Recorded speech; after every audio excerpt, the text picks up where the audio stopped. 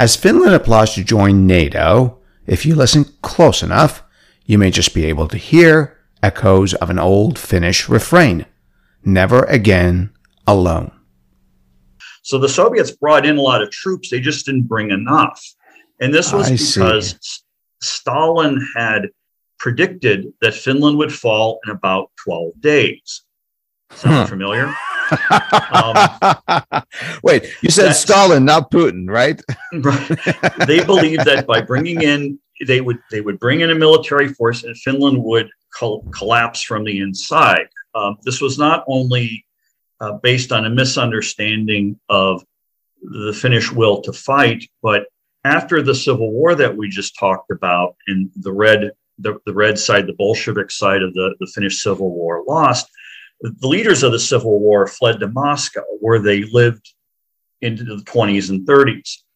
And they were convinced that if this attack on Finland happened, the working classes would rise up and Finland would fall within a few days. So these are Finnish expats / refugees in Moscow that are feeding this to the Soviet elite. Right. And that they're telling them what the Soviets want to hear. Did you know that Russia's interest in Finland has primarily been based on defensive terms, as in a defensive asset or a defensive liability? But as you'll discover in this episode, this perspective is drastically different than how Russia has historically viewed Ukraine.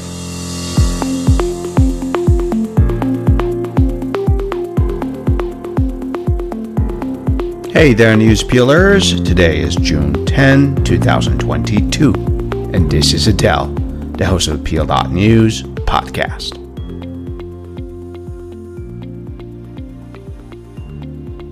Once a week, I have the pleasure of speaking with distinguished professors and critically acclaimed authors who help us better understand our news and current events by providing some perspective from our past. We call this peeling the history behind news. Sometimes we find humor in what they share, sometimes it's a shocker, and sometimes they reveal a past that's offensive. Regardless of what they share, we're always the better for learning from our intellectual and engaging conversations with them. So the Peel.News is not for everyone. If you want headline news, well, you know where to get that.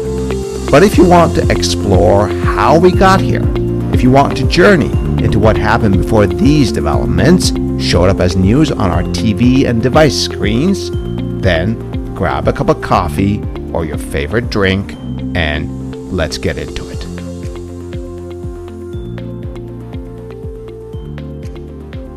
Sweden and Finland have changed their foreign policies.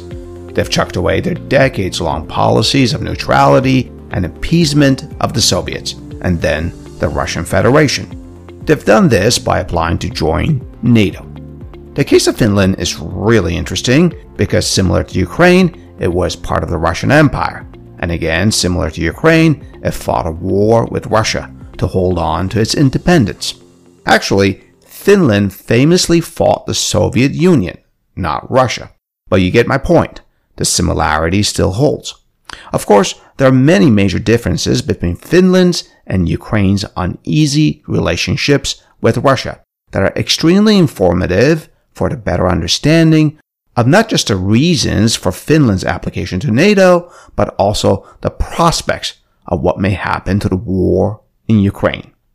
To dig deep into Finland's history, well, actually not that deep, but deep enough to the roots of Russia's rule in Finland, we spoke with Dr. Jason Lavery, who joined us from Helsinki for this conversation. He's a permanent adjunct professor at Helsinki University and also a professor at Oklahoma State University's Department of History. Dr. Lavery has been visiting Finland for the last 40 years and teaching there during the summer months. He hosts a website that is dedicated to his research and teaching of Finland's history. And he also has many publications on this subject, including his book titled The History of Finland and another book titled Reforming Finland. To learn more about Dr. Lavery, his many projects and publications, visit his academic homepage and also personal website, the links for which are provided in the detailed caption of this episode. So, stay with me as Dr. Lavery and I peel the history behind this news.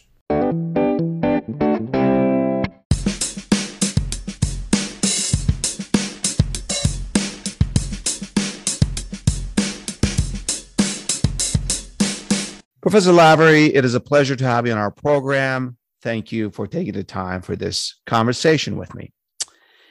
I'm excited to speak with you about Finland's modern history. And to do that, of course, we have to talk about Russia. That is, Russia's rule over Finland. So let's get into it. When did the Russian era, if you will, start in Finland? Well, thank you for having me, and thanks to everybody in the audience for listening to this podcast. The Russian era is understood to begin in 1808, 1809, when Finland, which had been a part of the Swedish kingdom for some 700 years, was annexed by the Russian Empire. The Swedish king at the time, Gustav IV, was one of the few countries in Europe, one of the few kingdoms in Europe that had not been brought to heel by Napoleon. And in 1807, when Alexander I and Napoleon, they had fought one of these many wars that Napoleon fought moving across Europe. In 1807, the two sides signed a peace treaty, which brought Russia into Napoleon's fold. It also required Alexander I, the Emperor of Russia, to do what he could to bring Sweden into this, what Napoleon called continental system. This was kind of like an alliance. Yes, it was a land-based attempt to blockade Britain. This was the main goal of Napoleon's, what he called the continental system, was to starve Britain out from the continent and prevent Britain from trading with the continent. And Sweden was one of these countries that Britain could still deal with. So Alexander pressured Gustav IV to join the continental system. He refused. So Alexander invaded the Swedish kingdom, which from Russia means attacking the eastern half of it, or attacking Finland. So this happened in February 1808, and when Alexander's original idea was to hold on to Finland long enough to pressure Gustav to join the continental system, and then the idea was he would give Finland back, or maybe kind of like a big bargaining chip. Right. The Russians had done this in the 18th century to Sweden. So, and then he decided after a few months or so to hold on to it because the Swedish army still kept fighting, and Gustav wasn't interested immediately in peace. So he decided to annex Finland, or the eastern half of the Kingdom of Sweden, to the Russian Empire. And so this is where the Russian period begins. What was Finland's form of government before the Russian period began? I know they were part of the Swedish Empire. I get it. But right. Did they have some sort of autonomy? Were they sort of a satrap on their own? What was it like? No, Finland was an integral part of the Swedish kingdom. Sometimes people, you'll read in English language scholarship, and actually scholarship in Finnish and Swedish as well. The kingdom will be called Sweden-Finland. That's an anachronism. Like Austria-Hungary? Right, because there were no two separate states ruled by a common ruler. Finland was as integral to the Swedish kingdom as Scania or Uppland or any of the other regions in the Swedish kingdom. So this was a big loss to Sweden.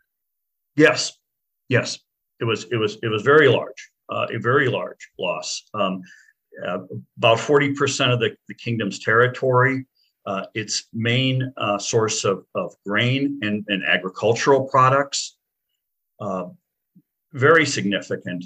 And it was the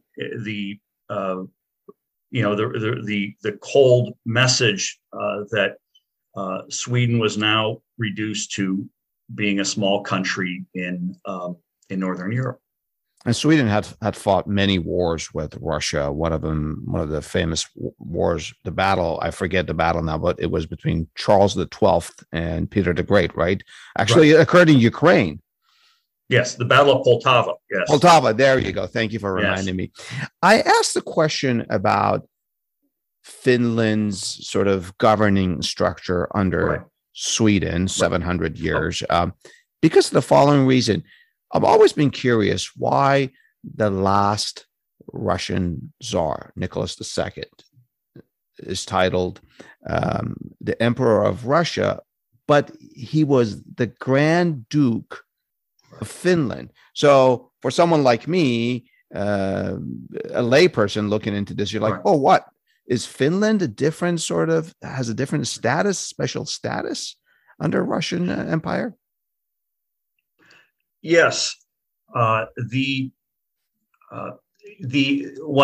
Russia took over in 1808, 1809, Alexander decided he was going to, as much as possible, keep the status quo in Finland, not change the lives of people, or change lives of people as little as possible. So he got the elites together and promised to maintain the Lutheran religion as the state religion. That term wasn't used, but the religion of the area of Finland. So no attempt to or make him Orthodox or anything like that.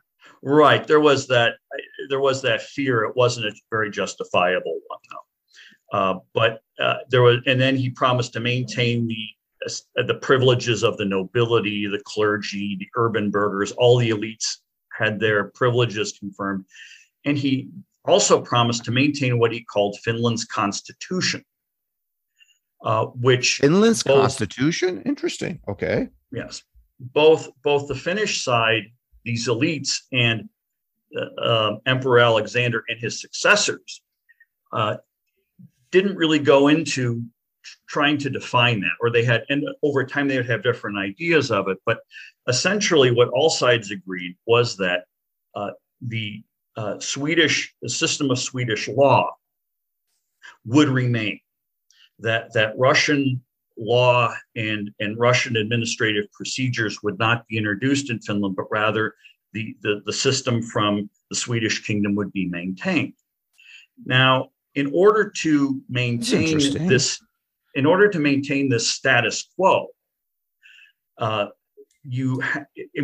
in maintaining the status quo, Alexander immediately made Finland different from the rest of the Russian Empire. And in order to stabilize that status quo, a separate administration had to be created for Finland.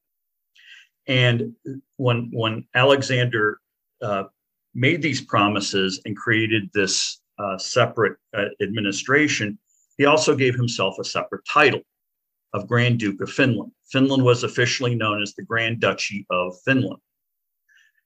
So Alexander had other titles ruling over other parts of the Russian Empire, but the emperor was known in Finland as the Grand Duke.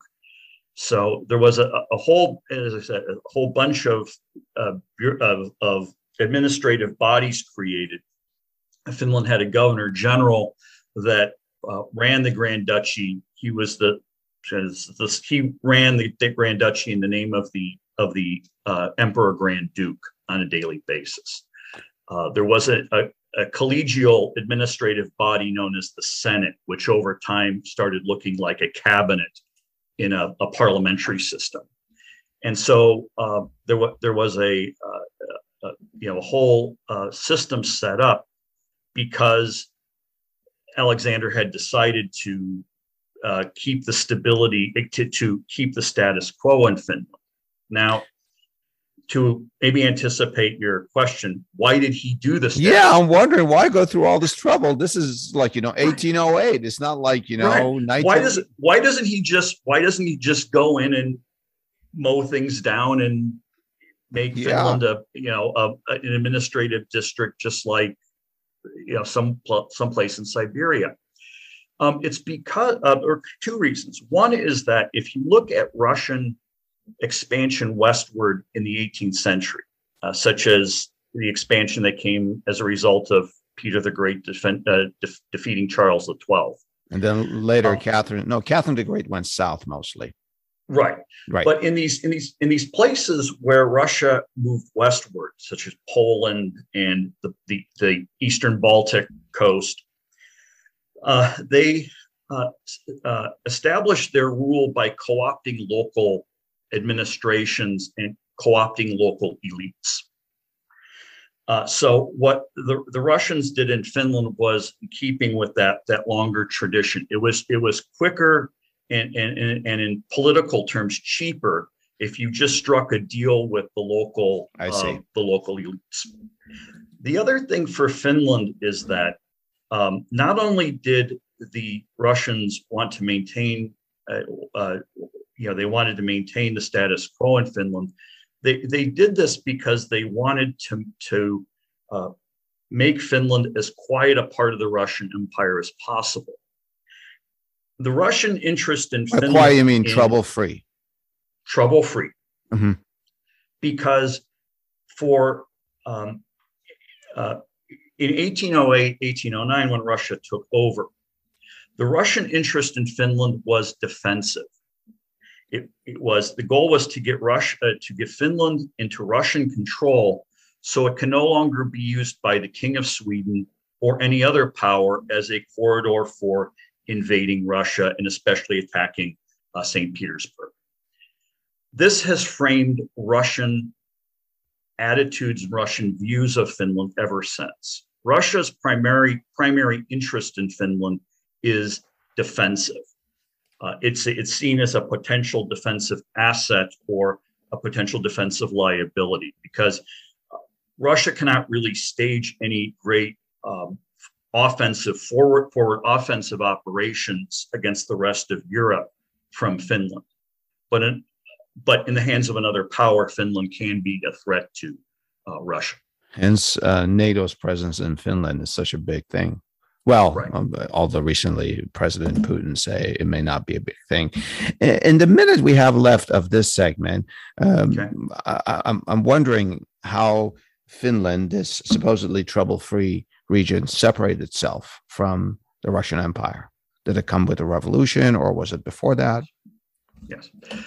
In 1917, when the Russian monarchy collapsed in March 1917, the political parties in the country started discussing independence or redefining the relationship with the Russian Empire. When the Bolsheviks took over in November 1917, the majority opinion in Finland's parliament and government at the time was we need to have independence. So there was independence was declared in December 1917. Following on to that, though, as a result of a lot of the dissatisfaction that one sees in Russia that helped bring the Bolsheviks to power, Finland has an uprising by its local Bolsheviks in January 1918, which provokes a civil war that lasts until May of that year. So there's civil independence and then almost immediately a civil war after that. So I take it that the Bolsheviks in Finland didn't win, like the Bolsheviks. They did not win. Yeah, hence the rest is history. Why don't we take a short break and then talk about the Soviets' attempt to subjugate Finland? Why do we wage war?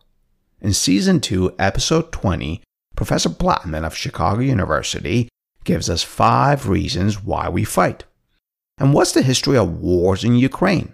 In Season 2, Episode 8, Dr. David Stone, who's a professor of Russian studies at the U.S. Naval War College, takes us back to a pivotal point in Ukraine's history in which it sought Russia's help against Poland.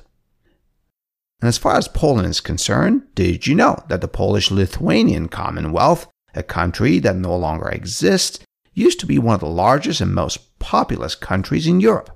In Season 2, Episode 19, Professor Robert Frost, Chair of History at the University of Aberdeen in Scotland, speaks to us about the influence of Poland on Ukraine's culture, religion, form of government, and geopolitical outlook. The links for these prior conversations are provided in the detailed caption of this episode. Now, let's get back to our conversation with Professor Lavery.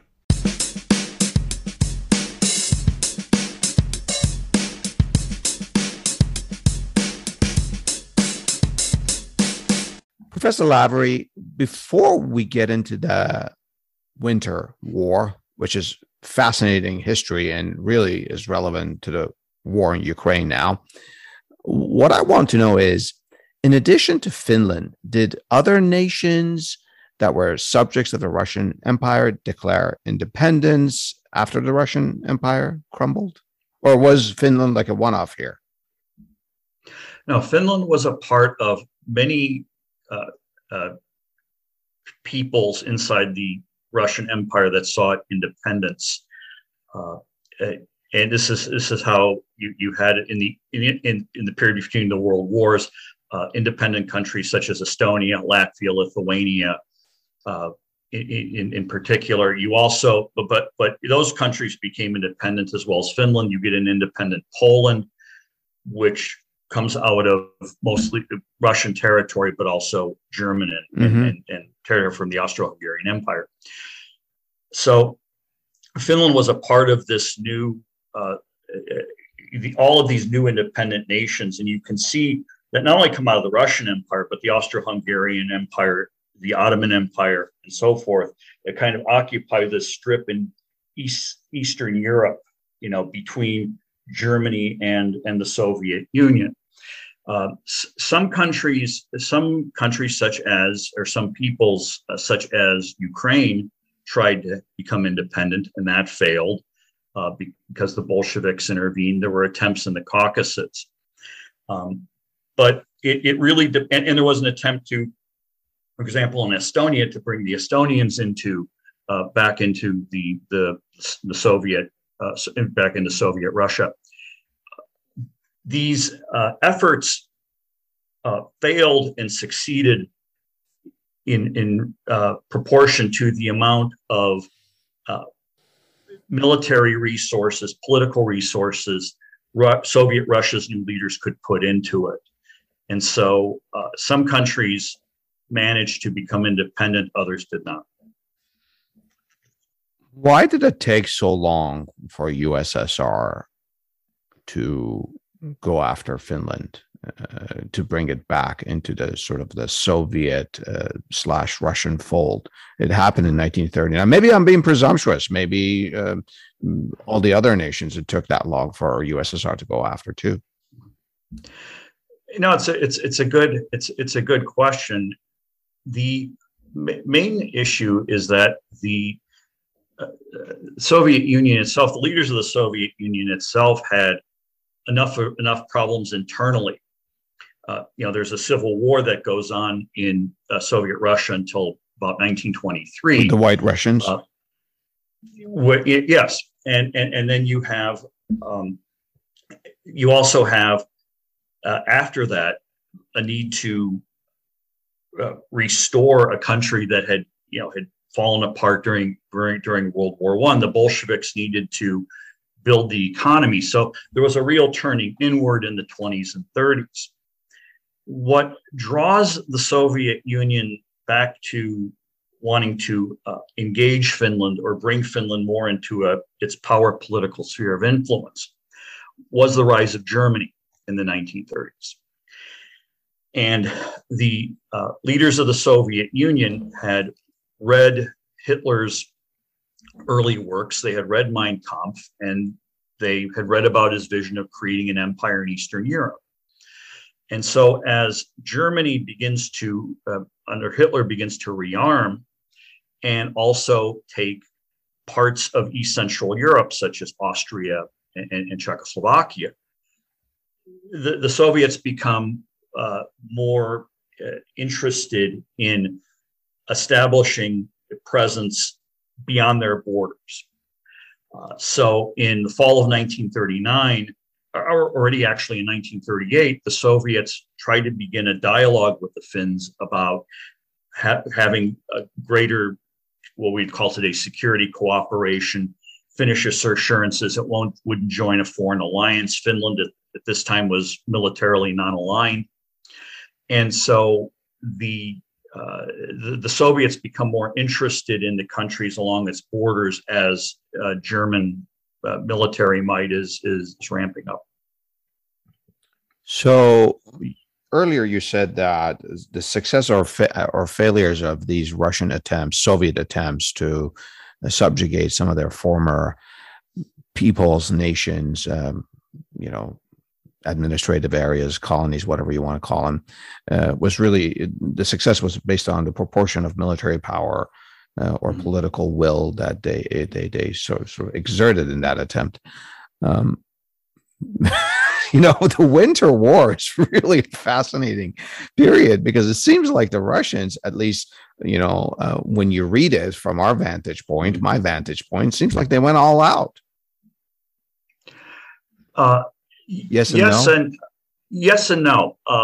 They did bring a great. Actually, there's a lot of parallels to Ukraine, in the sense that the Russian preparation and initial attack. The Russians, the Soviets brought to the invasion of Finland about 450,000 soldiers. That sounds like a lot. Finland is a lot. Had about 300,000, and the Finnish soldiers weren't as well armed. Now, if you want to do an invasion at this time with the military technology that existed, you needed to bring to the point of attack. The invading party had to have 2 to 3 times as many troops as the defending party had to. So the Soviets brought in a lot of troops. They just didn't bring enough. And this was because Stalin had predicted that Finland would fall in about 12 days. Sound familiar? Wait, you said Stalin, not Putin, right? They believed that by bringing in, they would bring in a military force and Finland would collapse from the inside. This was not only based on a misunderstanding of the Finnish will to fight, but after the Civil War that we just talked about, and the red side, the Bolshevik side of the Finnish Civil War lost, the leaders of the Civil War fled to Moscow, where they lived into the 20s and 30s. And they were convinced that if this attack on Finland happened, the working classes would rise up and Finland would fall within a few days. So these are Finnish expats / refugees in Moscow that are feeding this to the Soviet elite. Right. And that they're telling them what the Soviets want to hear. So so Stalin didn't bring as many troops as he should have. The other thing is that the Winter War was the first. We see the outcome of Stalin's war on his own military, the purges of Red Army officers during the 1930s, and so there were a lot of people in command positions who had no business being there. Very little experience. Very little experience, and then as we see with Ukraine, the way the Russians attacked. They would very often, attack in single columns down, a narrow forested road. I mean, if you remember it was in March, the famous convoy outside of Kiev that stretched for tens and tens of miles. It was on the news every day. Yeah. Right, and the Russians did a lot of that, and this allowed for the Finnish troops who didn't have the firepower, but they took advantage of their mobility and being able to ski in Also, it's their own winter land conditions. So they were able to go and kind of chop up these long Soviet columns. So the Russians brought a lot of incompetence and arrogance to the war. Also, Professor Lavery, we're yes. lucky that we didn't do this episode before Putin attacked Ukraine. Otherwise, he may have learned some military lessons here from us. Well, I'm not sure to what extent he's in the business of learning anything. I know, but it's also just it was one of the coldest and snowiest winter on record. So the Soviets frequently couldn't use their overwhelming air power on troops. So there were a lot of problems the Russians, mostly self-inflicted, that they brought to the conflict. Two follow-up questions. First, just sort of, I'm intrigued here, curious. I've read that a lot of Ukrainians were fighting on the Soviet side for this, and I guess this made sense. They were part of the system, so there's nothing out of the ordinary for that time for that. And how large was this Ukrainian contingency of the Soviet army? I'm not actually sure how large it was. But yes, it was normal at that time for very often for soldiers who were drafted in the Soviet army to be stationed far away from where they lived. Interesting. Perhaps to prevent them from siding with their own countrymen and women, their own nationalities, or something like that. So the outcome is that the Soviets don't win, but I guess how bad did they lose, and why didn't they stick it out? I'm not rooting for them, obviously. I'm wondering here. I thought this was a podcast. I didn't know I was talking to RT. Wait, who's RT? I don't. The Russian. The Russian TV, Putin TV. It used to be on your cable system. Yeah. Those are two good questions. Actually, Russia did gain from the conflict. Now, the Russian goal from the conflict. Interesting. Yes. It was at the outset, it was clear that Russia wanted to conquer all of Finland. At the end of the war, the conflict ended when Finland was willing to cede to Russia territory in the southeast, particularly along the Karelian Isthmus, this land bridge that connects St. Petersburg with Finland's southeastern border with Russia. Finland agreed to do that. They also agreed to lease the Soviets a naval base in the port city of Hanko, which is west of Helsinki, and also some territorial cessions in northern Finland. And this was actually what the Russians had demanded from the Finns before the war. So the Russians got what they had before the war originally wanted, but they didn't meet once the war started, didn't meet their war aims. Why didn't the Russians just stick it out? In fact, by middle of February 1940, the war ends in second week of March 1940. So about a month before the war is ended, it's clear that the Russians are beginning to gain ground, and that if the conflict goes on, eventually Finland's lines would break. Russia stops because the Finns agreed to give up these territories.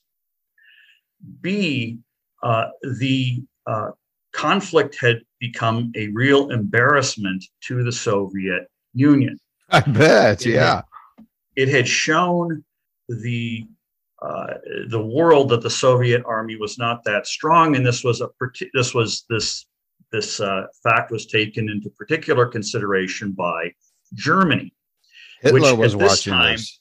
still had a non-aggression pact with the Soviet Union. The invasion of the Soviet Union was going to take place in June 1941. So, but obviously the Germans are looking at all this and saying, geez, our planned invasion of the Soviet Union might go a lot easier than we thought. There was also possibility of intervention in the Winter War. There were proposals by Britain and France to intervene. Now, these ended up not being particularly credible, but if you're sitting in Moscow and this war is going on, you realize that the longer it goes on, not only is your prestige in the world taking a hit, somebody might see this as an opportunity to intervene. So you talked about France and Britain's potential or sort of hearsay potential for involvement. So does that mean that the Finns were fighting this on their own for the most part? Yes, there were. And this is a big difference between Finland and the Winter War and Ukraine, in that the Ukrainians are getting weaponry from many countries, mostly from NATO countries. Finland got during the war relatively little weaponry. Weaponry was the British promised planes, for example, but they didn't arrive until after the war was over. There were the only significant contingent of foreign troops in the conflict were about 10,000 men who came from Sweden, who volunteered. So go Sweden. So that was this was fought by the Finns alone. Does Russia still hold those lands that were ceded to it by Finland? I mean, what were ceded to the Soviet Union in 1939? Yes, they do, and actually some more land. In that, when the war ends in 1940, Finland and tensions between Finland and the Soviet Union are still tense, and so over the course of the next year, Finland aligns itself increasingly with Germany, and when Germany invades the Soviet Union in June 1941. Finland shortly thereafter joins the invasion to reconquer the territories lost in 1940. And so Finland is at war with the Soviet Union until September 1944, when again Soviet troops begin to threaten to break Finland's defensive lines, so the Finns sue for peace. In that peace treaty in 1944, the 1940 borders are restored, but also Finland has to give up its Finland up until 1944 had a sliver of land that gave it access to the Arctic Sea. That sliver had to be given to the Soviet Union. Oh, so now it's blocked off from the north. Right. So the current borders were created in 1944. Interesting. Let's take a break now. We'll be back to talk about Finland and its national identity after all of this we talked about after World War II. Okay. We'll be right back. Great. We hope you are enjoying this podcast. And if you are, then why not treat us to a cup of coffee? That's right. For the price of a cup of coffee, you too can become a monthly supporter of the Peel.News podcast. We rely on your support to continue this program, to continue peeling the history behind our news. Supporting us is easy. Just click the support link in the detailed caption of this episode. And while you're there, check out the information about our guests and other attributions and links. And thank you.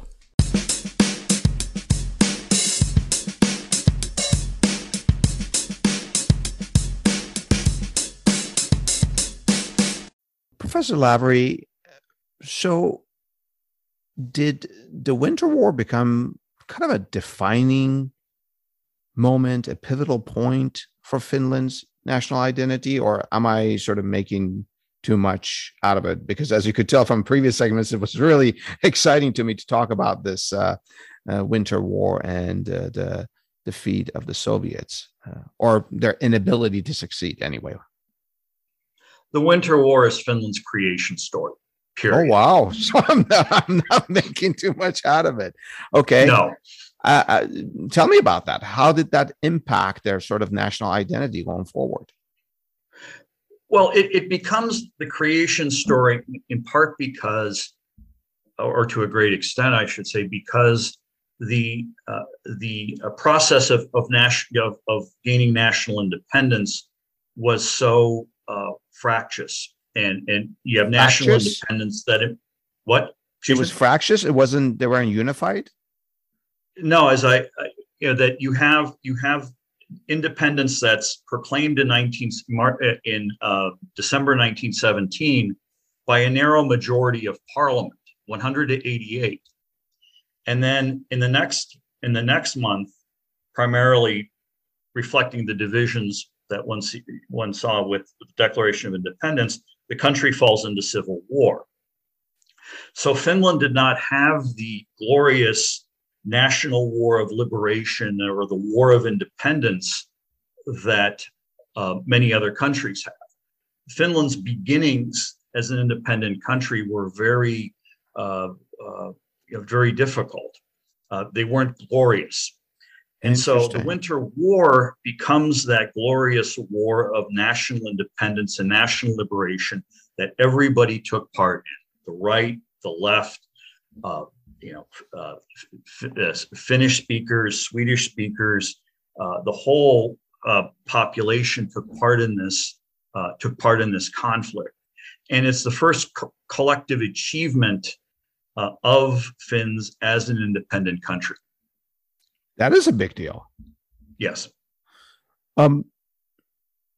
What happens after the Winter War?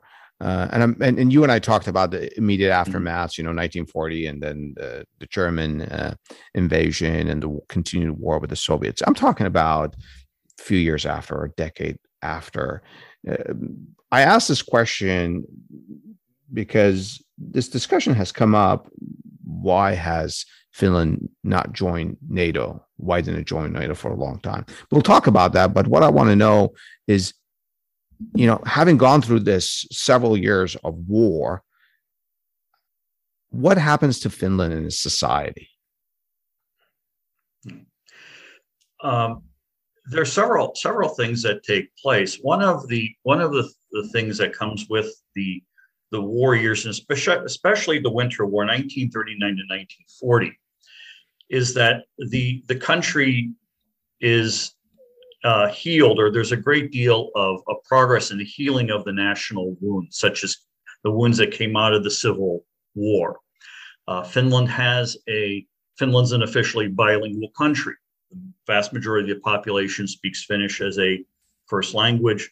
Minority speaks Swedish, but Swedish was until well into the 19th century the language of the elites and administration.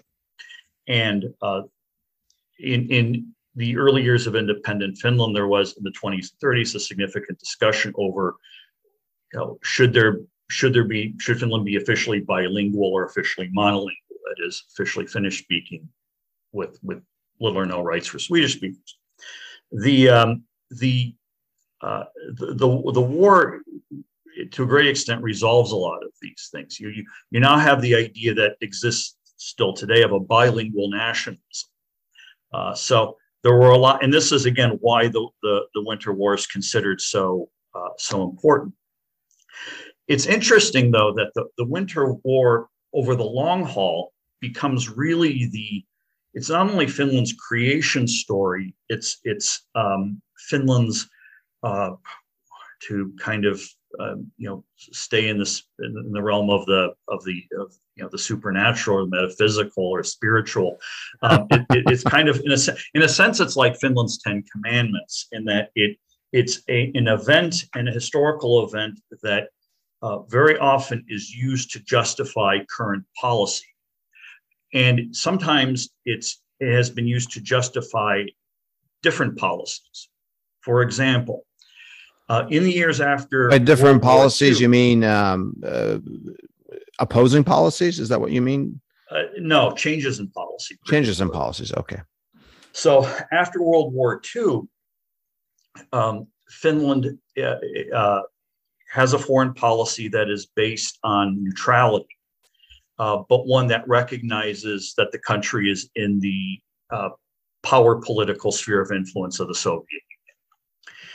And so, and one of the justifications for this was the Winter War, and by extension the war fought with Germany from 1941 to 44, and that these national sacrifices were made, and that the country was not going to engage in a foreign policy that was going to further endanger or end the country's independence.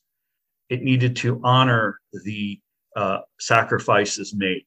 Finland, the soldiers sacrificed in a way that Finland could left the war as an independent country and could determine its own foreign policy. There were certain realities it had to entertain, but at the end of the Winter War, the commander-in-chief of the Finnish Armed Forces, General Mannerheim, said, we have paid our debt to the West, meaning that in the Winter War, Finland had fought the Soviet Union, in the opinion of many Finns, not only for Finland, but for Western civilization. And at the end of the war, Mannerheim told his people, any debt we had to Western European civilization, we've paid. That's a big statement. Right. Yeah. But there was a widespread feeling in the 20s and 30s in Finland that Finland was the outpost of Western civilization. And so Mannerheim was calling on his people to kind of, let's forget seeing ourselves that way and, engage in a foreign policy and engage in a policy toward Russia that, builds on the independence that we've been able to defend. What's interesting is that there's another general from that war who is well known for the saying, never again alone, in terms of what Finland should do in war. And never again alone. Never again alone. Finland should never have to fight a war alone. And that's the statement that has been repeated over and over and over again over the last 2 or 3 months here. Hence NATO application. Interesting. So as on a general point of just understanding history and how history is used, the same event, the Winter War, has been used both to defend the Cold War foreign policy, which rested largely on appeasing Russian power. And now the same event is used to justify joining NATO. That's what you were talking about, changing policies based on the same event. I've come across interesting descriptions of the Finnish society, sort of narratives that are foreign to us here in America. One is this phrase, whole of society military preparedness. I don't know if it's something that still goes on, but apparently, businesses are called on to meet every a few months to make sure they are in synergy for a military sort of defensive sort of scenario. Is conscription still active in Finland? Yes. For both sexes? Finland still has conscription, and it's still very widespread. In some countries in Europe, such as Germany and Sweden, which just a few years ago reintroduced conscription. Sweden did?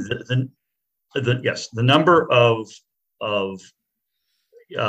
young men brought into the military is much larger in Finland than in many other countries. Also, you have, as a percentage, fewer men opting for civil service, the non-military option for national service in Finland. So military conscription is widespread. The men who are conscripted participate in it. There's a very active reserve, a lot of reserve activity. Some of it is done kind of a more private basis, but people are, so people participate in that. The preparedness part of it is it covers some forms of business and society, but not all parts of it, and it's not particularly visible. So it's not to give people the impression that it's a country that's fully militarized for any conflict at any time. There's not only as a result of concern about Russia, but I mean, if you look at Finland's geographical position, it's somewhat isolated. It doesn't have a lot of neighbors, and to reach Finland from more central parts of Europe takes a while. And this is something that came to the fore during 2020 and 2021, during the deep years of the pandemic, and that the country's preparedness for something like this really showed some the problems. There was a very nice plan for preparedness, but this is the first time this kind of national preparedness that had to be employed since World War II. So, in all fairness, you're gonna run. Once you road test these plans, you're likely to run into some weaknesses. Yeah. I had written a follow-up question to ask you, but I think you already answered it. So the reason why Finland did not opt in to apply for NATO all these years, some 7 years, is that they made the decision. They concluded that appeasement, a policy of appeasing USSR, is more beneficial for them than joining an alliance. Until recently, when the phrase "never again" sort of was reinvigorated, it came back to life, right? Yeah, there you go. Yeah, never again alone. Never again alone. Yes. Right. It wasn't. That was part of the motivation behind the policy that Finland had. There were some other factors. When World War II ended, Europe was drawn or carved up into spheres of influence. You had the places where the British and the Americans liberated Europe, those played, and other countries allied with the British and the Americans from the West. Those countries became a part of NATO and a part of the process of European integration that later turned into the European Union. The Soviet Union, for its part, had its sphere of influence in Eastern Europe. And at the end of the war, the British and the Americans and the French recognized Finland as falling into the Soviet sphere of influence. An example of this is when Finland sued for peace in September 1944, there was a commission. It was called an Allied Control Commission that implemented that came to Finland to oversee the implementation of the peace treaty and the various things Finland had to do. It was almost entirely Soviet body. The British participation in it. How convenient, right? Yeah, the British were told by their superiors in London, just stand there, basically stand around and take notes. Do not, cause problems, because this was the Soviets' part. If the West started, challenging the Soviets' influence in Finland, maybe the Soviets would start complaining about the allies, the British and the Americans in Italy. Or some other place like that. There was this creation of spheres of influence, and so for the West, for the United States, Finland was in that sphere of influence. Now, Finland did not adopt a communist style economic system. There was political democracy, and the United States maintained close relations with, good relations with Finland. But so there was no any great desire to see Finland join NATO. The other question is from the Finnish standpoint. In Cold War Europe, Finland again was this isolated entity. Uh-huh. Would the West actually come to defend Finland if Finland had, let's say, theoretically joined NATO and the Soviets attacked? Would the West actually come to defend Finland? That's actually a extremely important existential question. Here's Finland calculating that, okay, let's say we enter this alliance and we irritate the heck out of USSR. And then when it comes out to duking it out with the Soviets, the West actually doesn't show up. Now we're in a worse pickle than we would have been if we had appeased them. Okay, that makes a lot of sense. Yes. Let's take a break here. Stay with me and Professor Lavery as we get into the perspective.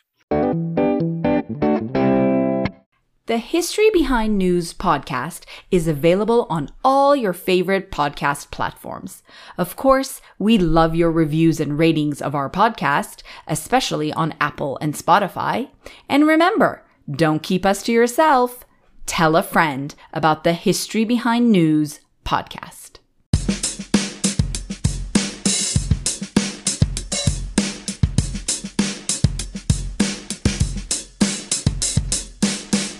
Professor Lavery, we talked about Ukraine. We mentioned Ukraine several times in the course of discussing Finland's modern history. Let's compare the two. There's Finland fought a war with Russia, the Soviets, actually more than one, and here's Ukraine fighting this war. What are some of the parallels? And I guess even more important than that, lessons. I think there are more in the last 10 years or so. There have been a lot of statements in the media and concerning that the a solution of Finlandization of Ukraine, that Ukraine could follow Finlandization. Okay. Finlandization. Okay. Could follow Finland's example during the Cold War in its relations with the Soviet Union or with Putin's Russia. There are some significant differences. One is that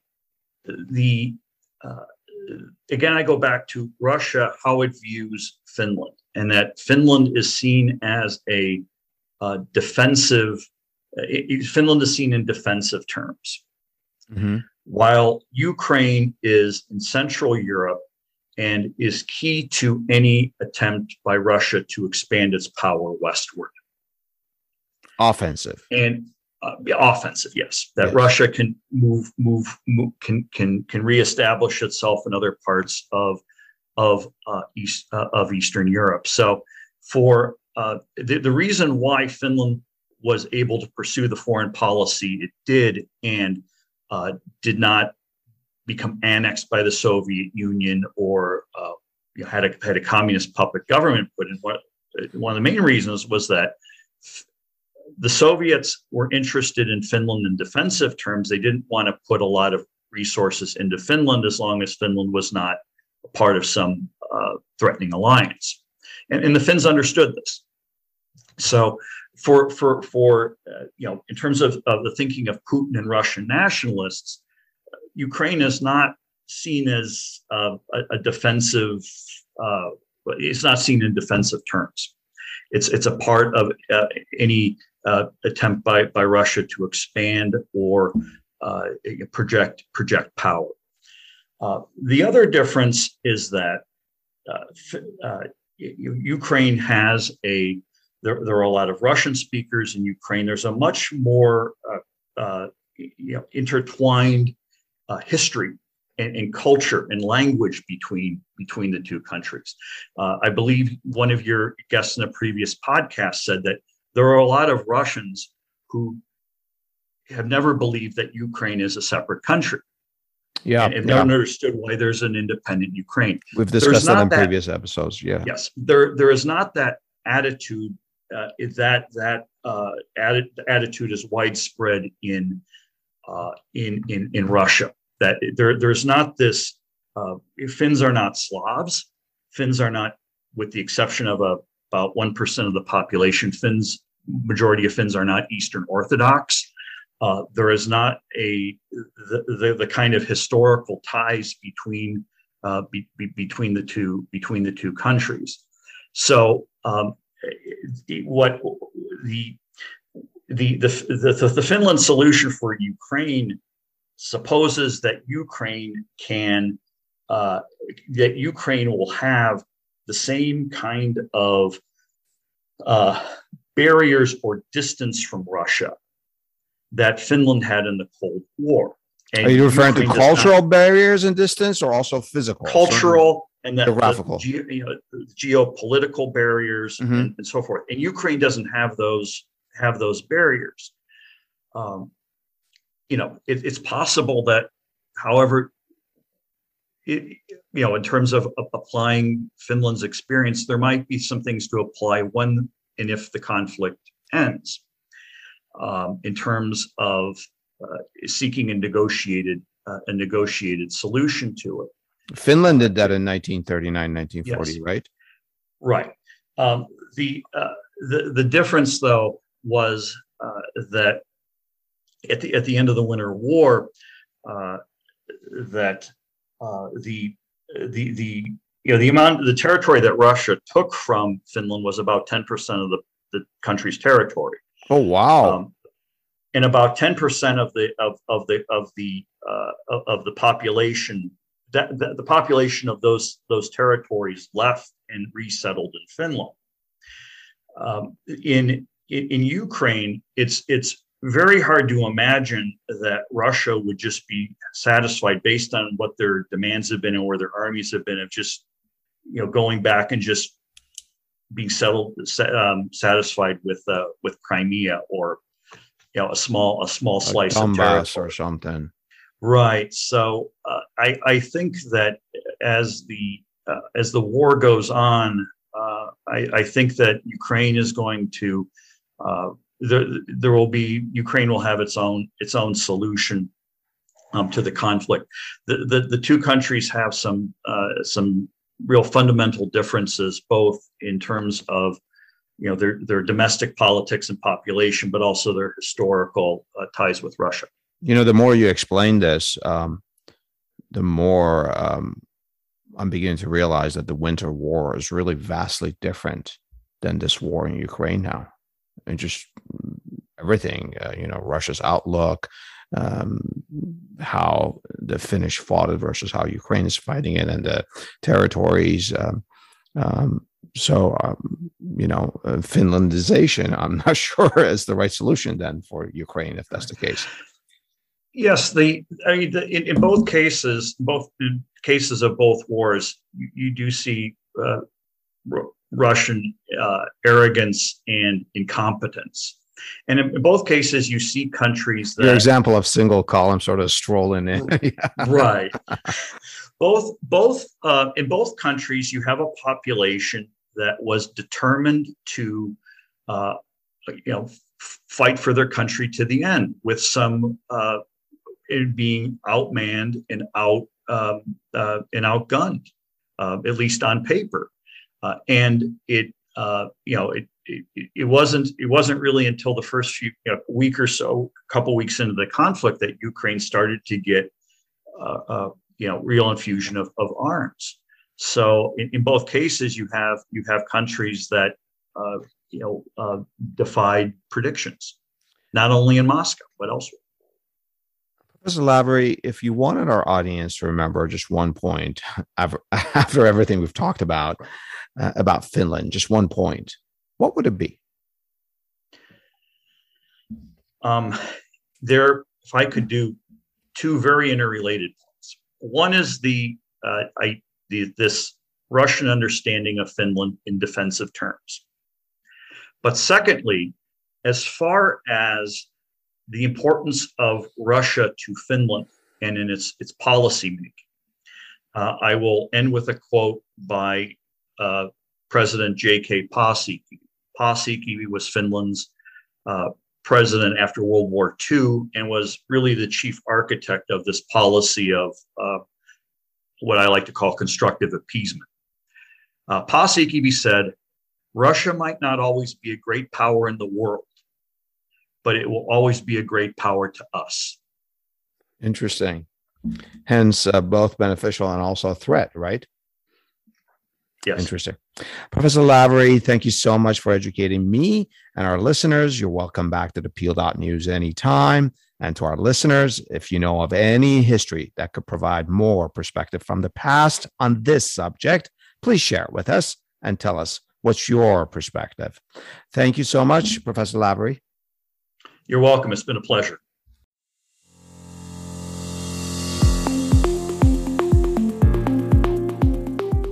The opinions and statements of our guests are their own. We neither agree nor disagree with them. We're only interested in the perspective they provide through history. At the Peel.News, we're honored that our guests share their expertise with us, most of which are based on years of scholarship and research, and we provide links to their projects and publications for your benefit, to review them if you wish. Otherwise, we're not affiliated with our guests. We just think they teach us pretty cool history, the history behind our news. Also, unless we explicitly inform you, we're not affiliated with any institutions, including Amazon, for which book links are shared here from time to time for your convenience. Finally, as a reminder, we don't do news here at the Peel.News. We peel the news for the history behind it. And our mission is not to provide a complete account and analysis of the past, rather, is to highlight some issues and incidents in our history that may poke and prod your discerning minds into seeking some perspective to our news. And if you disagree with our take on history, well then, it means we've succeeded in getting you to think about the history behind news. And of course, share your thoughts with me by leaving your comments about this episode right on our homepage at www.thepeel.news. Just click the email icon in the lower right corner of your screen. I love to hear from you. I love to learn from you. Until next time, this is Adele, the host of the Peel.News.